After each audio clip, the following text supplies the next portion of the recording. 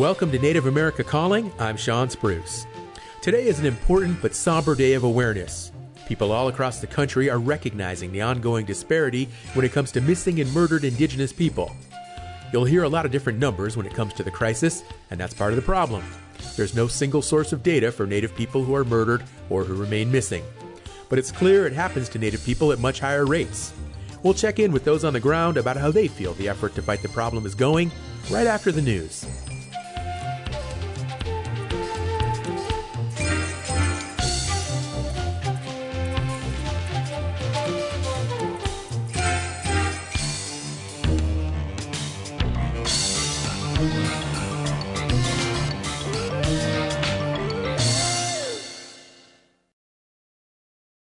This is National Native News. I'm Antonia Gonzalez.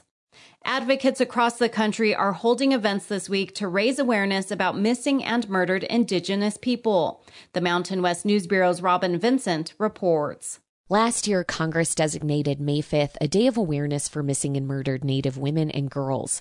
They face murder rates more than 10 times the national average.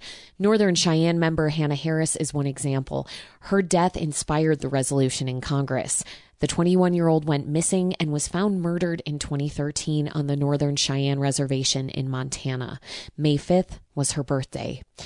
In Colorado, Gina Lopez, a Ute Mountain tribal member, is working with state lawmakers on a bill to create an office for missing and murdered Indigenous people. I am an adult childhood sexual abuse survivor and survived intimate partner violence as an adult. And these are, unfortunately, experiences that are all too familiar to our communities. Advocates are using the Day of Awareness to elevate the Colorado bill. The state could join several others in our region that are trying to address this crisis. For National Native News, I'm Robin Vincent. The possible overturn of Roe v. Wade by the U.S. Supreme Court has weighed heavily on women's rights groups and supporters. This included participants Wednesday at an annual observance of missing and murdered Indigenous women in Springfield, Oregon. University student Samantha Fernandez is of Klamath descent. She says losing abortion rights and access at the federal level would be harsh on an already suffering group that's seen inconsistent health care and disproportionate rates of sexual assault and domestic violence. For tribal people everywhere is difficult, and they're going to have to seek refuge in other states, and it's just going to make them more vulnerable. It's going to put them in an even tougher position and being able to protect themselves and speak out for themselves without facing any backlash or anything like that.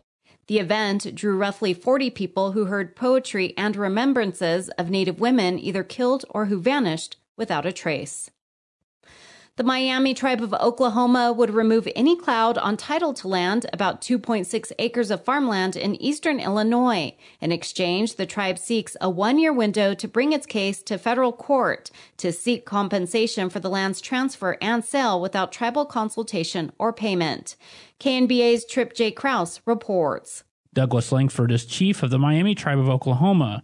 He spoke before the U.S. House Natural Resources Subcommittee on Indigenous People during a hearing on a number of tribal-related issues. So all this bill grants to us is our day in court, and we still have to prove our case. But the landowners in Illinois, once it's signed, they receive immediate relief. Minnesota Democratic Representative Betty McCollum introduced House Resolution 6063 for equitable settlement of certain Indian land disputes regarding land in Illinois. The land was part of an 1805 treaty to the ancestral homelands of the tribe, an area south of the Great Lakes in what are now the states of Illinois, Indiana, and Ohio. Over time, the United States transferred or sold that land to non-Indians without negotiation or payment to the Miami tribe. Because the tribe says the conveyance happened through treaty-recognized title, it says it's entitled to compensation for the loss. In exchange for the tribe extinguishing the cloud on title, it seeks a one-year window for the tribe to bring its case before the United States Court of Federal Claims. But extinguishing the cloud of title would happen regardless of the tribe's court case. That's the biggest hurdle is once the law becomes law is to take this and go win our case, which we very much intend to do. For National Native News, I'm Trip J. Krause. And I'm Antonia Gonzalez.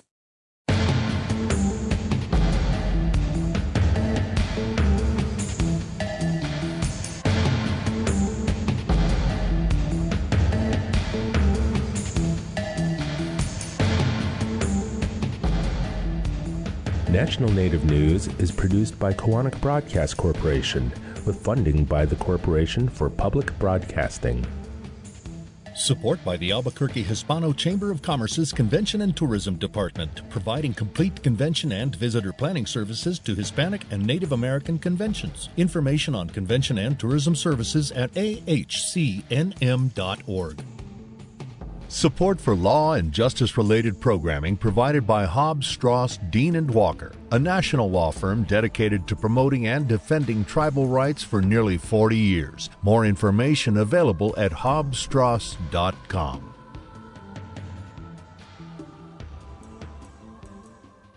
Native Voice One, the Native American Radio Network.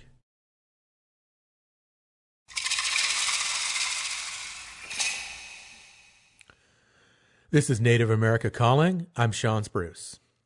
The numbers vary depending on the source, but the bottom line is Indigenous women are murdered or go missing at a disproportionate rate compared to the rest of the population. And violent crimes against Indigenous women are more likely to go unsolved. These statistics fuel the pervasive perception that prosecutors and law enforcement officials don't treat Indigenous women with the same regard as others. It takes an outsized effort to bring their plight to the level of awareness needed to close the gap.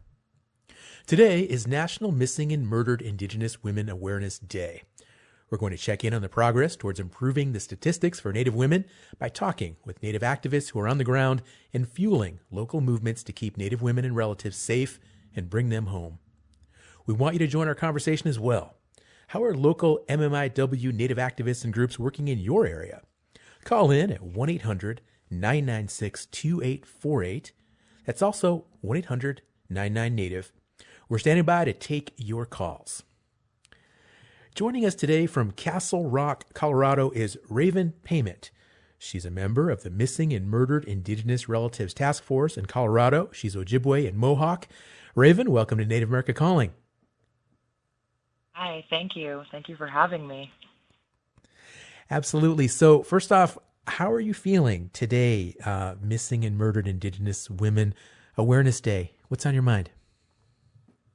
I think that's kind of a loaded question. Obviously, this is a rather somber and morose day because we are reminded of the violence and the trauma that has been perpetuated against ourselves and our loved ones and our, relatives, across Turtle Island.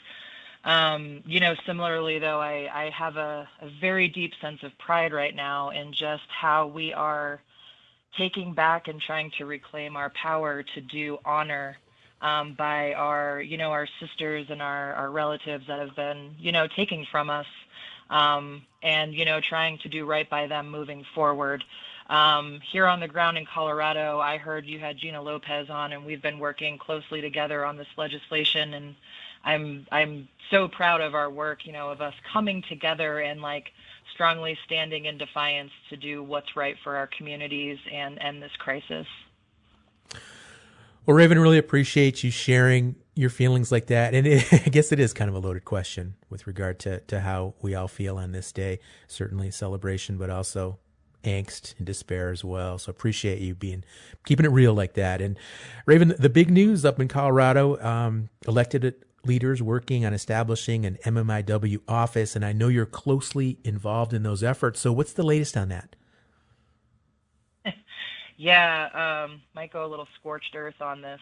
So we have three sponsors, Senator Jesse Danielson, Representative Leslie Herod, and Representative Monica Duran, that have been working tirelessly to uphold and center our voices for the community to pass legislation that works best to empower our community and make impactful, positive change to, both find some sort of honor for the injustices of the past and also looking forward to make sure this is no longer a crisis.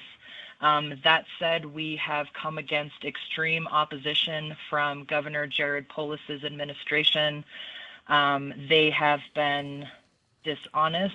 They have been disrespectful. They have been culturally offensive, and that also includes the Department of Public Safety. And they are currently threatening a veto if we do not cave to what they feel is best for our community. We are working through what changes can be implemented or not implemented, with the goal of always centering what is going to be best for the Indigenous community.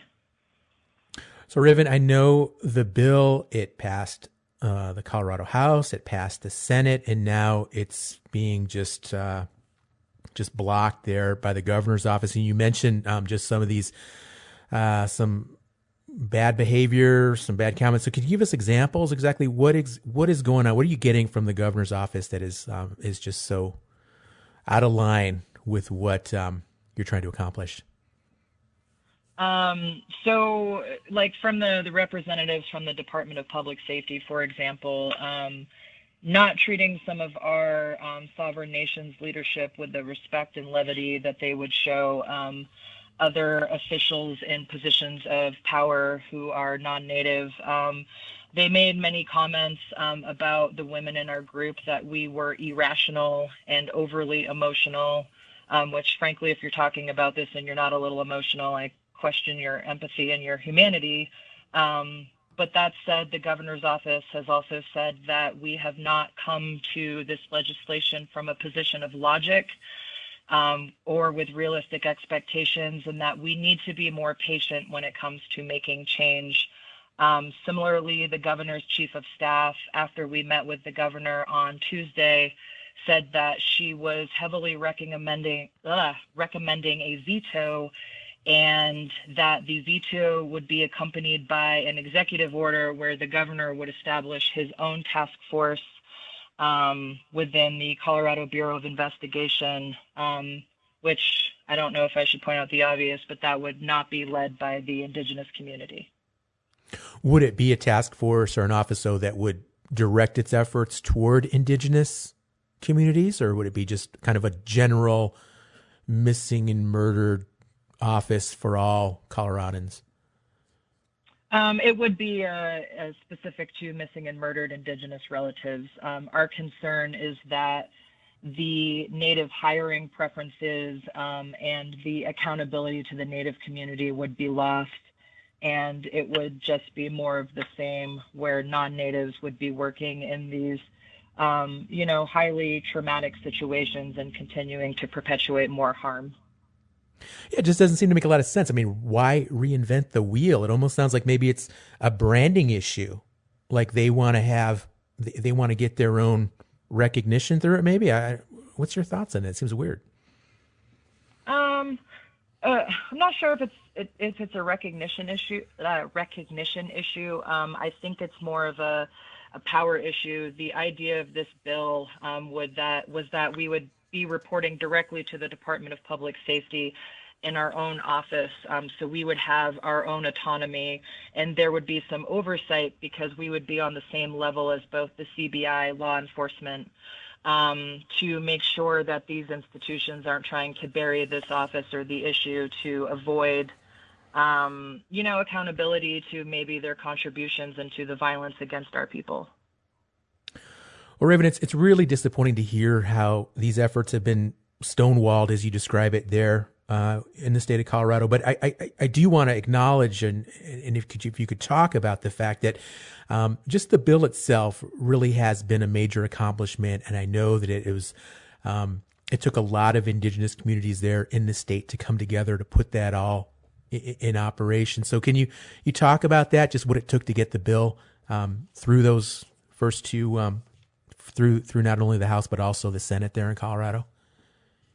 Yeah. Again, I think this speaks to just my pride in, this force of community coming together, having different voices, being able to do remote testimony throughout the Senate and the House committee, from all corners of the state, but then also our relatives from nations outside of the state. A lot of the chairpersons and tribal leaders called in. They wrote emails on our behalf. We have more than 60 Native organizations that provided letters and phone calls of support. And, the really strong, just brave individuals who came forward and, shared very, personal and deeply traumatic, their stories to really make these committees, who aren't always aware of this crisis, understand, the pain that is embedded in our community right now.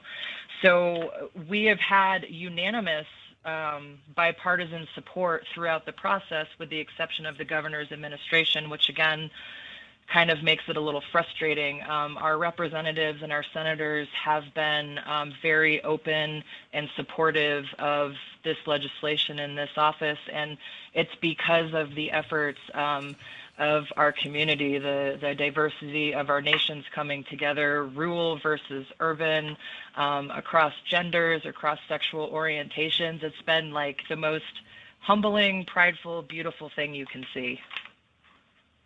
Well, it's really inspiring to hear those words. And so often political and legislative battles, it takes multiple rounds, back and forth, negotiations. So what are you folks doing on your end now to galvanize here with this latest resistance you're coming up against the Department of Health and the governor's office to just push this through and just keep moving forward?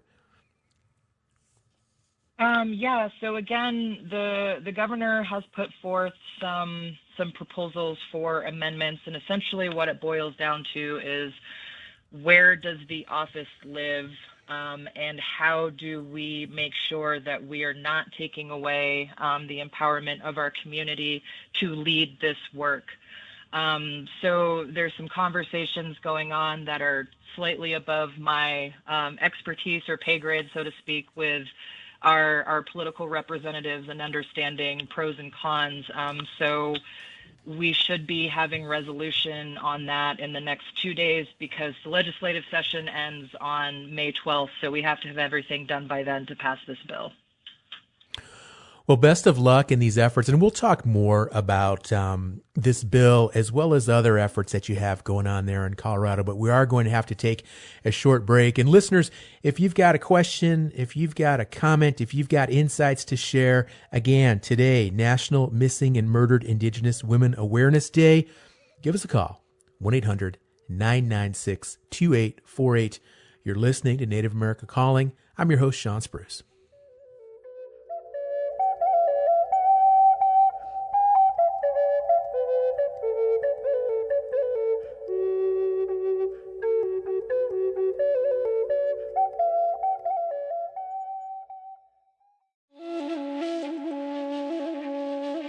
Connections to tradition are an inspiration for some Native fashion designers, but there are those who take their creative passions far beyond the traditional.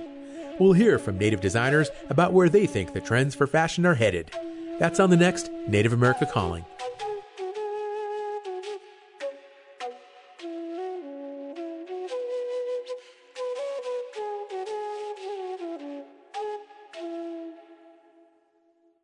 Mesa Lands Community College can help you lead the way in your chosen field. At Mesa Lands, where 1 in 3 students is Native American, you get hands-on opportunities working one-on-one with instructors in wind energy, where students go up the turbine in their first semester, silversmithing with access to the largest foundry in the Southwest, and blacksmithing and the cowboy arts. Mesa Lands has a national top 10 rodeo team, too. Info and applications at mesalands.edu. Mesa Lands Community College supports this program.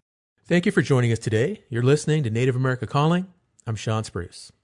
We're talking about MMIW initiatives today, and we really want to have you, our listeners, be a part of this discussion. How are community leaders where you live working to raise awareness of the issue? What approaches seem to be working? What needs to be improved? We're at 1-800-996-2848, so please pick up that phone or use a voice command and call. We make it easy, 1-800-99-NATIVE. We have another guest on the show today. In Anadarko, Oklahoma, we have Cherise Redbone. She's the secretary and one of the original founders of the Indian Capital Chapter. She's Comanche. Cherise, welcome to the show. Welcome. Good morning. Marawe. Cherise, it's so good to have you. And I just heard that some really bad weather in Oklahoma has caused some events to be canceled there. Is that true? True. true. Well, I'm really sorry to hear that. I know how the weather can turn on a dime there in Oklahoma. Tell us more about the events you had planned, though, and what's going on now. Okay, we are still gathered at the Capitol. The event has been moved into the Rotunda, and we are still following the agenda that was set forth. Currently, I believe one of our chapter members have went live, and they will be breaking for lunch, and then we'll resume back to the speakers that they have lined up for the day. Well, that's good. I'm glad to hear that efforts are moving forward. So the situation there in Oklahoma, just MMIW in general, tell us more about some of the resources and awareness that you have going on there, and what are you folks doing to make a difference toward closing these disparities that we're talking about on the show today? All right. And I can speak from grassroots. Please do. Yes. From here in Anadarko, the Indian capital of the nation. And that's why we all came to a decision and consensus, probably about a group of 8 women from different professionals, paraprofessionals, and homemakers, that we would name our chapter Indian Capital. We come from various tribes.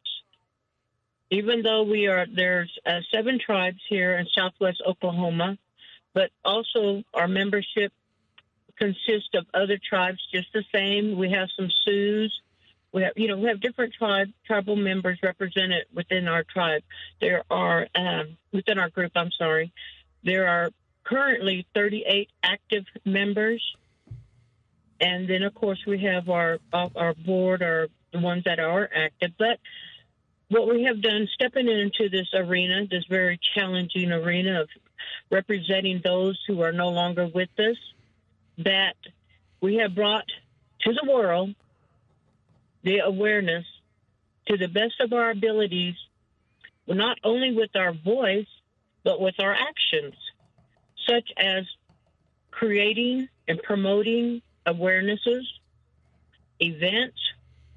We engage it into our culture as well as community events. We partner with the schools, public school systems here at Anadarko, but we also have a residential school in our community. So the children that are I believe there are about maybe 200, I could be wrong, Native American children that attend our Riverside Indian School, that they also stepped into the arena with us, and they do have a Riverside MMIW with their youth. Well, Sharice, that's great to hear that you're bringing youth into the conversations, getting them involved in some of this outreach, this awareness work, this activism. And Anadarko, Oklahoma, I know that area fairly well. I have an aunt, actually, that's from Anadarko, so big shout out there. Sharice, what got you involved in MMIW work? All right. Well, a few years back, when we first originated, that I was invited to a candlelight vigil down at Ranlett Park here in Anadarko, and it was regarding the Savannah Gray Wind. So when I did join in, I did see that there was a lot of different ladies from the communities that we, already acquainted with, But what also brought to my attention while being there, that I seen a banner and it said Comanches on the Move.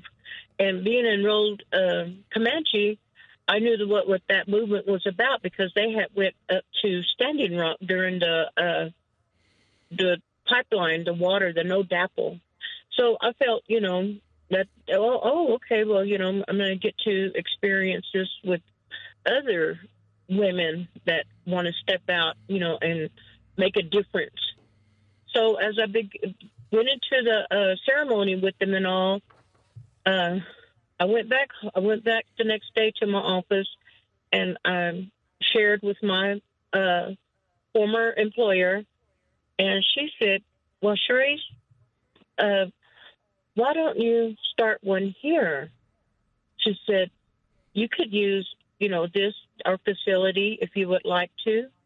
And I said, well, there was a lady that was present at that time and she also was Comanche, that made a statement that some of the ladies from up north that have been in the movement had approached her and told her that, y'all should start one there in Oklahoma. So she was one of the first ones I contacted. And being, like they say, among Native Americans, the Indian grapevine is the best, the word of mouth. So when we did have our first meeting, it was a pretty good sized amount of women that came and joined in.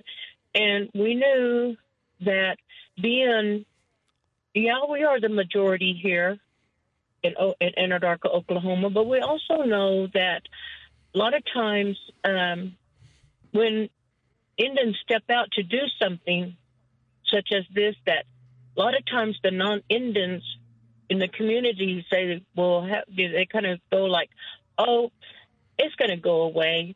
Oh, that's just for a little bit, oh, they're not, So what we did, we decided that we would meet once a week. And it didn't matter who came to the meetings as long as we met. And we did real well.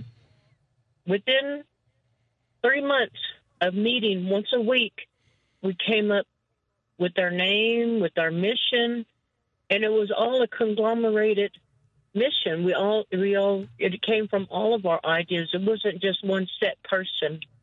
But we knew that we had to be formal about it as well.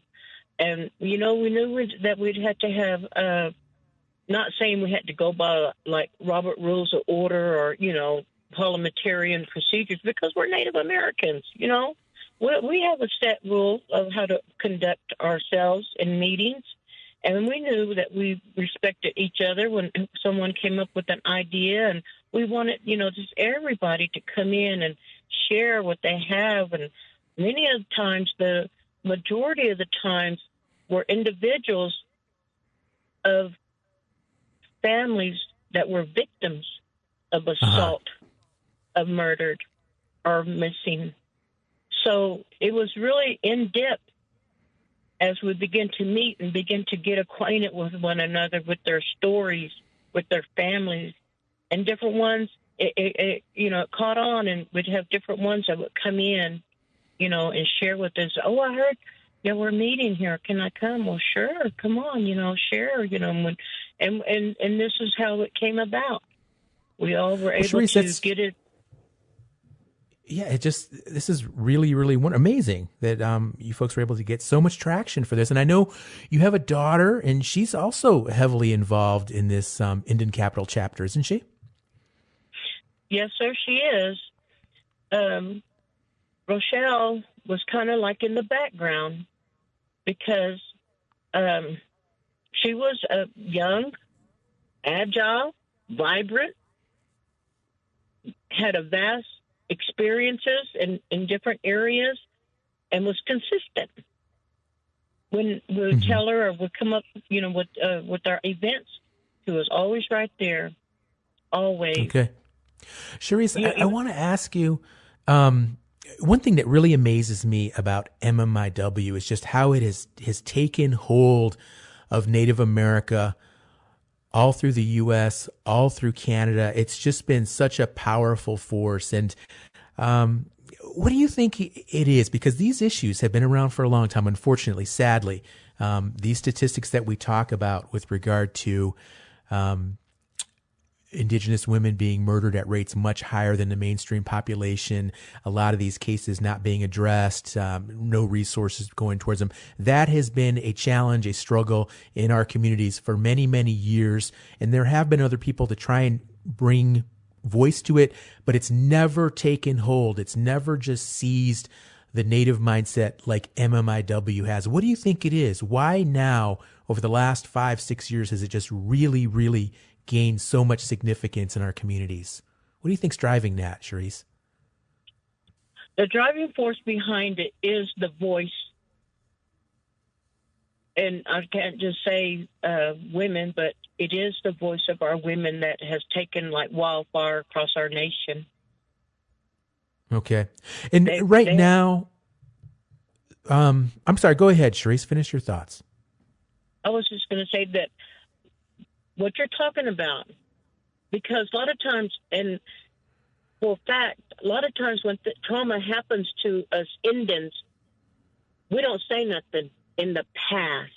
We would turn a blind eye and say, oh, don't say nothing. Oh, but no, it's time. Enough is enough. That's enough. No more.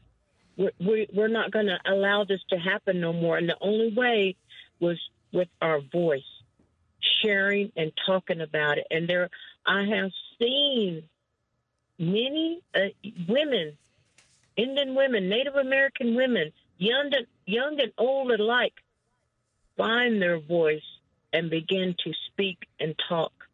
Many through tears, many through anger, through hurt, but they found their voice. Mm-hmm. Sharice, thank you so much for coming on our show today and sharing. And I know with the weather and everything, it's been a challenge. So really appreciate you taking the time, and best of luck with all of those efforts. And you're there, working with legislators and other leaders. So again, best of luck to you all in all those efforts. I'd like to bring another guest into our conversation now. Joining us from Coeur d'Alene, Idaho is Patricia Whitefoot. She's an MMIW activist and a retired educator and co-host of the War Cry podcast. She's also a family advisor for the National Indigenous Women's Resource Center. She's a member of the Yakama Nation and also Dene. Patsy, welcome back to Native America Calling. Yes, it's good to be here once again. Good morning. Patsy, I know you're also an elder. You are a great grandma. In fact, you just welcomed your great grandbaby who was born yesterday. So congratulations to you and your family. Thank you very much. It was just heartwarming. I'm over here at the Coeur d'Alene Tribes Resort, and to get that message from my sister who's also with me was heartwarming as I shared the story of a sister and with the birth of another great-grandchild. Thank you. Well, again, you bet. Congratulations to you all again. Patsy, the MMIW movement, I mentioned earlier how it's just really taken hold across Native America. What have you seen with regard to the momentum and the change in recent years and the awareness that's just been amped up all over Native communities with this issue? Yeah. Well, I think this is an issue that has, as we know, has been going on a long time since colonization first began here on our homelands. And this has occurred throughout the world amongst other indigenous populations as well. And as indigenous peoples, including Canada and, in other parts of the world, we're communicating more with one another. We have the ability to be able to do that, and I think social media has been a part of that process. And so you have women, we're communicating across borders. We're communicating with Canada, we're communicating with Mexico, so we know what's going on, and so our voices are rising. We're not going to be silent anymore because this has been going on too long. And if we don't work to prevent it and end it, it's going to continue on. And I don't want that for my great-grandchildren and the great-granddaughter that just came into this world. We have a responsibility in terms of their health and well-being in the future to be one that is going to be productive for them, to contribute to society and to contribute to their tribes as well. So it's this heavy responsibility, I think, for all of us to address this issue. And what specifically is going on? What types of events do you have where you're at there in Washington State? What types of initiatives are underway?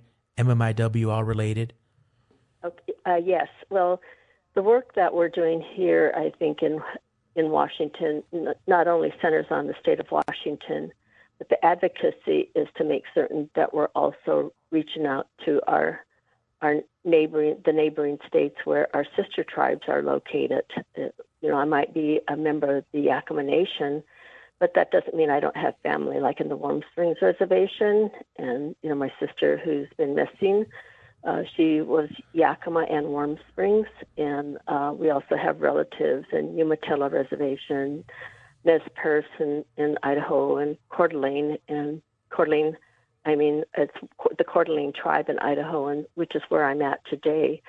And so part of this is an educational process for the legislators, but also for our own people, recognizing the fact that we have always been a migratory people, and that we're responsible for working with our family members, across these borders that aren't our borders.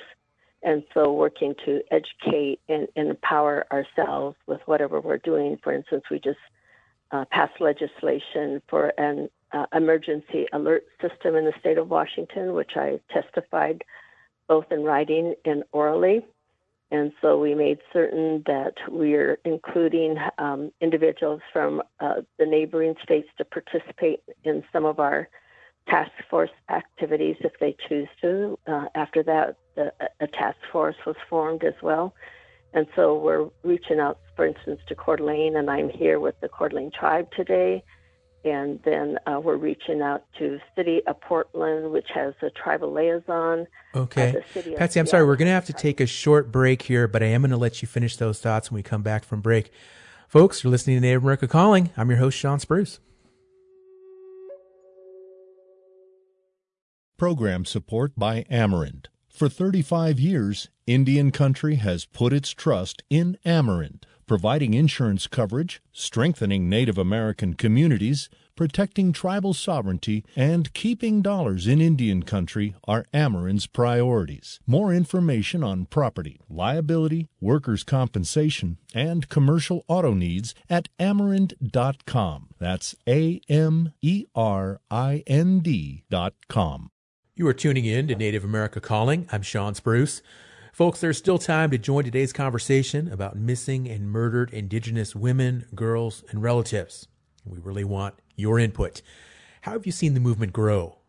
How would you like to see it take shape in other areas of community and law enforcement? We're at 1-800-996-2848. That's also 1-800-99-NATIVE. Before we went to break, we were listening to Patsy Whitefoot. And Patsy, you were describing some intertribal MMIW efforts there in the Pacific Northwest. Please continue your thoughts. Yes, thank you. Well, I think it takes organizations like we have in the Northwest, the Affiliated Tribes of Northwest Indians, to also bring us together where our tribal leadership participates on policy initiatives that will also go to the national level with the National Congress of American Indians, and then advocacy work with Congress. And so this advocacy work includes not only Congress, but also at the state level, and then, of course, international issues as well. Okay. So that's what's important. Absolutely. Yeah. Thank you so much, Patsy. We have a caller on the line now listening in Bend, Oregon on KWSO. Caller, you're on the air. Oh, hello. Hello. How you doing? Can you hear me? We can hear you. Yeah. What's on your mind? I'm just thinking, sorry, I'm a little bit emotional right now. I'm just thinking about my family, and my uncle is missing, and they trafficked my mother, raped my grandmother and my father and my brothers, and it's just so much. And you know what's very ironic is that I'm currently driving past a house that has a Confederate flag in front of it, and just today is just a day that people will be free, and people will be free, and that bill needs to pass through Colorado, and it should be passed today. And I just want to thank everyone for freeing me and hearing me, and thank you. Okay. My heart goes out to you. And please, if you need to pull over, if you need to call a close friend or somebody, you need some support right now, please reach out to someone there in the community that can maybe offer some assistance. I'm sorry that you would feel triggered in this regard, but do appreciate your call and very much welcome all of your thoughts and comments. And you mentioned the Colorado bill, so I'd like to bring Raven back into the conversation. And Raven, when you hear callers like that, Native people in other parts of the country, and they support your efforts and they're paying attention and they're concerned, how does that make you feel? Hi, yeah, I'm sorry, I'm a little, that choked me up a little bit. Sure. And Absolutely. I think that, that speaks to today, and I'm so sorry we're hurting like this, that you're hurting like this. To hear our relatives, be able to be so open in their pain, it moves me. And I think this is why those of us who have chosen to work on this bill chose to do this, because we don't want this pain anymore. I want us to have space for joy and happiness. And I know we find those things even in light of this topic and this crisis that's happening to us. But that hit me right in the heart. I'm so sorry. Yeah, it hit me there too. And Raven, what it really underscores to me is earlier you talked about the resistance that you've come across there from the governor's office and the health department. And, I wish some of these folks would hear comments like what we just heard and understand it at a more granular level. And it really begs the question that I want to ask you is, what's missing here? Why don't these elected leaders, why aren't they getting the message? And what do we need to make them better understand just the seriousness of the MMIW crisis? If that's kind of the $1 million question, I feel like if we had that answer, this country might be a lot different. I will say that our leaders, our politicians, our legislators have heard stories just like hers. They've heard testimony just like hers, like ours. Like, these are very common stories. They're full of tears and pain. And we go out on these, stages and in front of these microphones, and we parade our trauma in an attempt to, be seen with a basic level of humanity. And what we hear a lot, specifically from this administration, is, we understand the issue, we recognize your pain, but we know what's best to address this issue for you.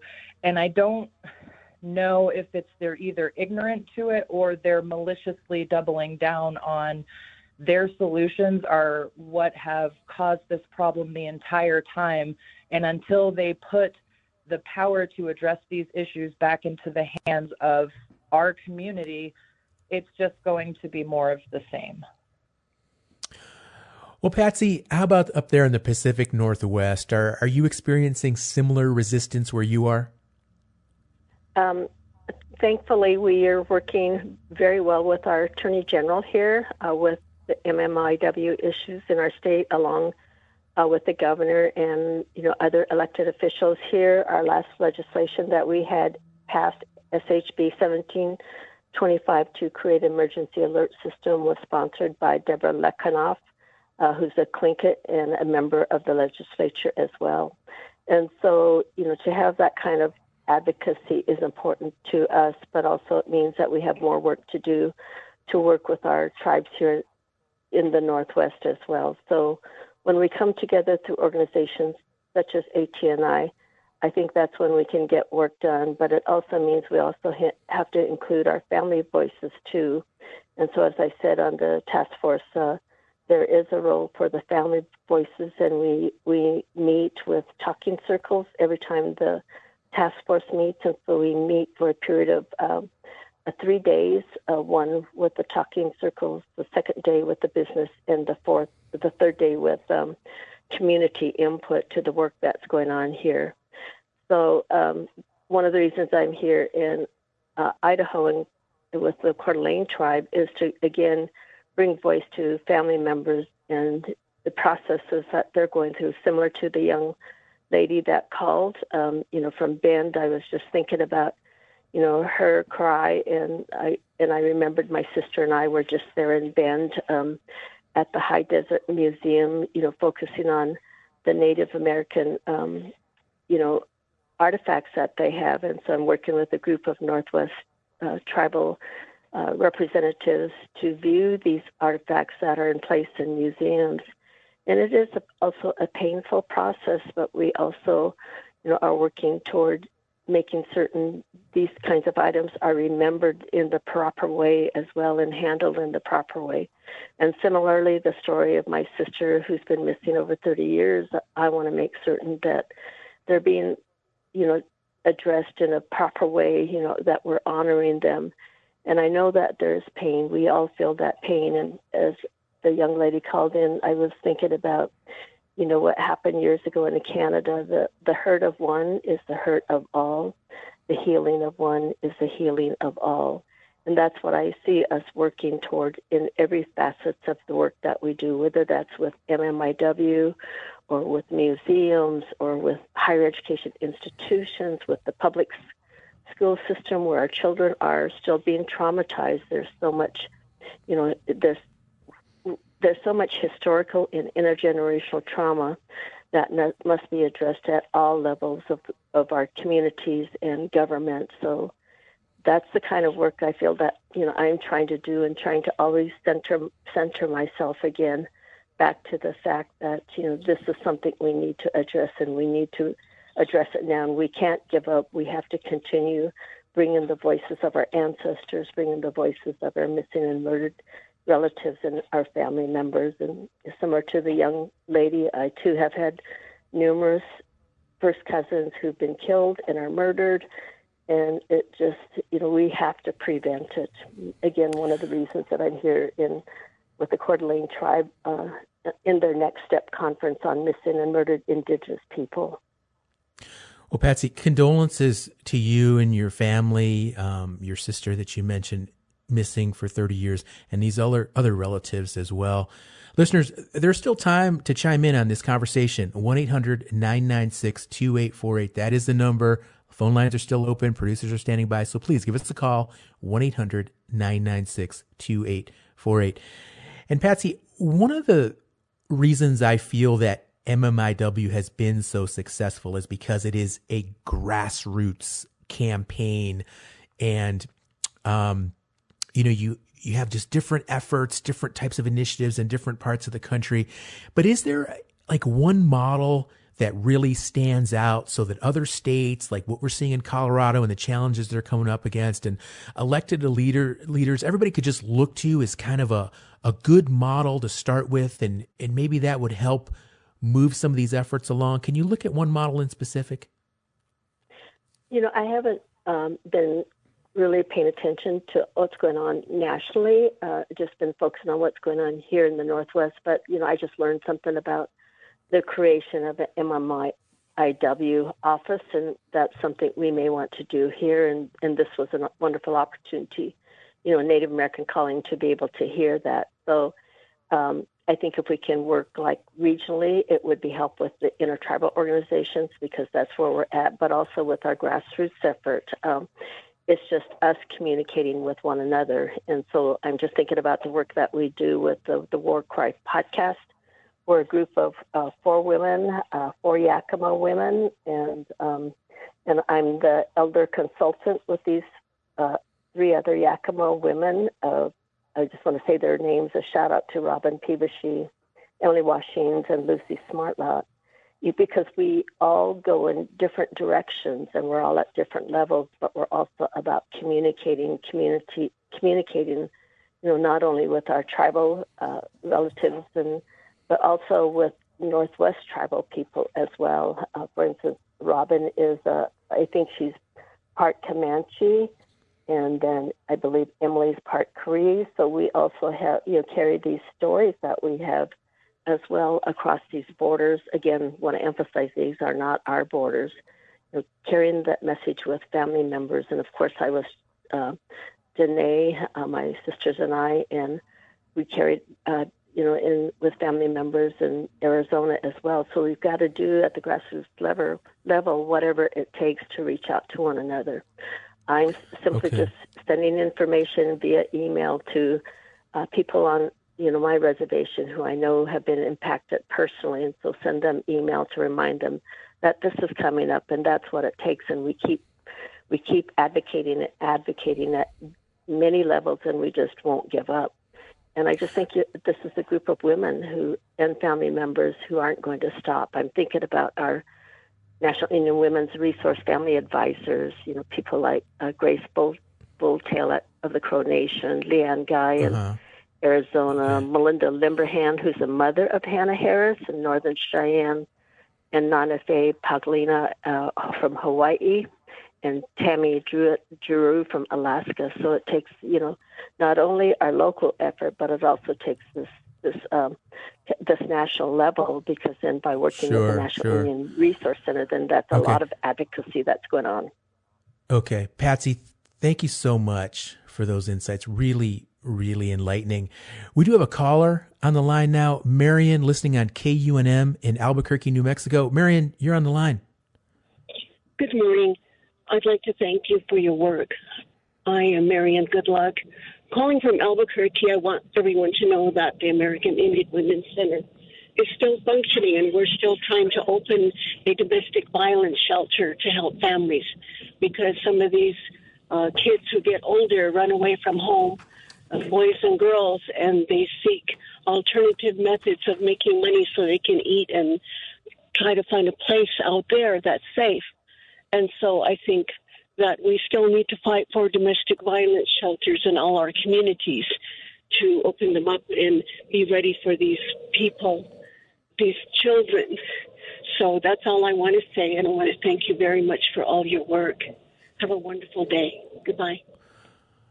Marion, thank you so much for calling, and we're running low on time, but Raven, I do want to give you the last word. And if you could comment with regard to these innovative models or approaches, and there in Colorado, what was the inspiration? What was the framework that you folks used to create this bill and push forward these efforts that you're working on there in Colorado? Could you talk about that? We got about a minute before we got to wrap up. All right. I'll try not to talk super fast. But again, kind of the ingenuity of Indigenous people. I think we're the smartest, best people on the planet. So we looked at the other states' models. Minnesota was one of the biggest inspirations for how we modeled doing an office. We did look at Washington as well, because we have also incorporated an alert system. We looked at the task force reports coming out of New Mexico, obviously the Urban Indian Health Institute report from 2017, and then just through our own networks of people that we know on the ground doing this work, we had about 2 years of conversations of what's our ideal approach to do this, and it manifested itself in 7 pages of legislation. Well, it's been a really inspiring conversation today, and I do want to thank our guests, Patricia Whitefoot, Raven Payment, and Charisse Redbone, for informative and compelling updates on the MMIW movement. Join us again tomorrow for a discussion about new Indigenous fashion. It's a hot, fast-growing segment of the contemporary Native art scene, and we'll talk with some happening Native designers who are making a splash. Until then, I'm Sean Spruce. Thanks for listening.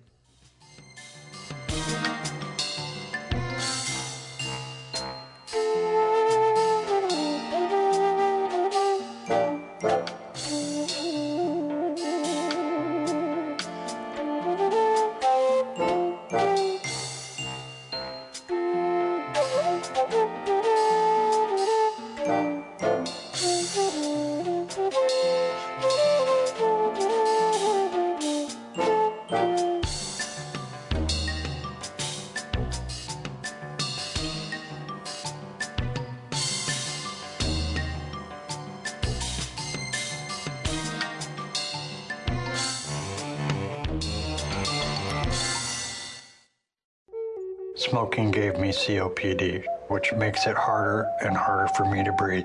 I have a tip for you. If your doctor gives you 5 years to live, spend it talking with your grandchildren. Explain to them that your grandpa's not going to be around anymore to share his wisdom and his love. I haven't figured out how to do that yet. I'm running out of time. COPD makes it harder and harder to breathe and can cause death. You can quit. For free help, call 1-800-QUIT-NOW. A message from the Centers for Disease Control and Prevention. First baby? Don't know where to start? CMS program coverage, prenatal service. Enroll today. Contact your local Indian healthcare provider for more information. Visit healthcare.gov or call 1-800-318-2596. A message from Center for Medicare and Medicaid Service.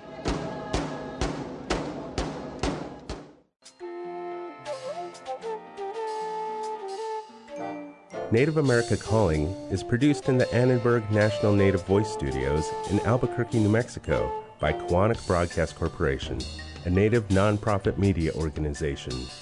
Funding is provided by the Corporation for Public Broadcasting with support from the Public Radio Satellite Service. Music is by Brent Michael Davids. Native Voice One, the Native American Radio Network.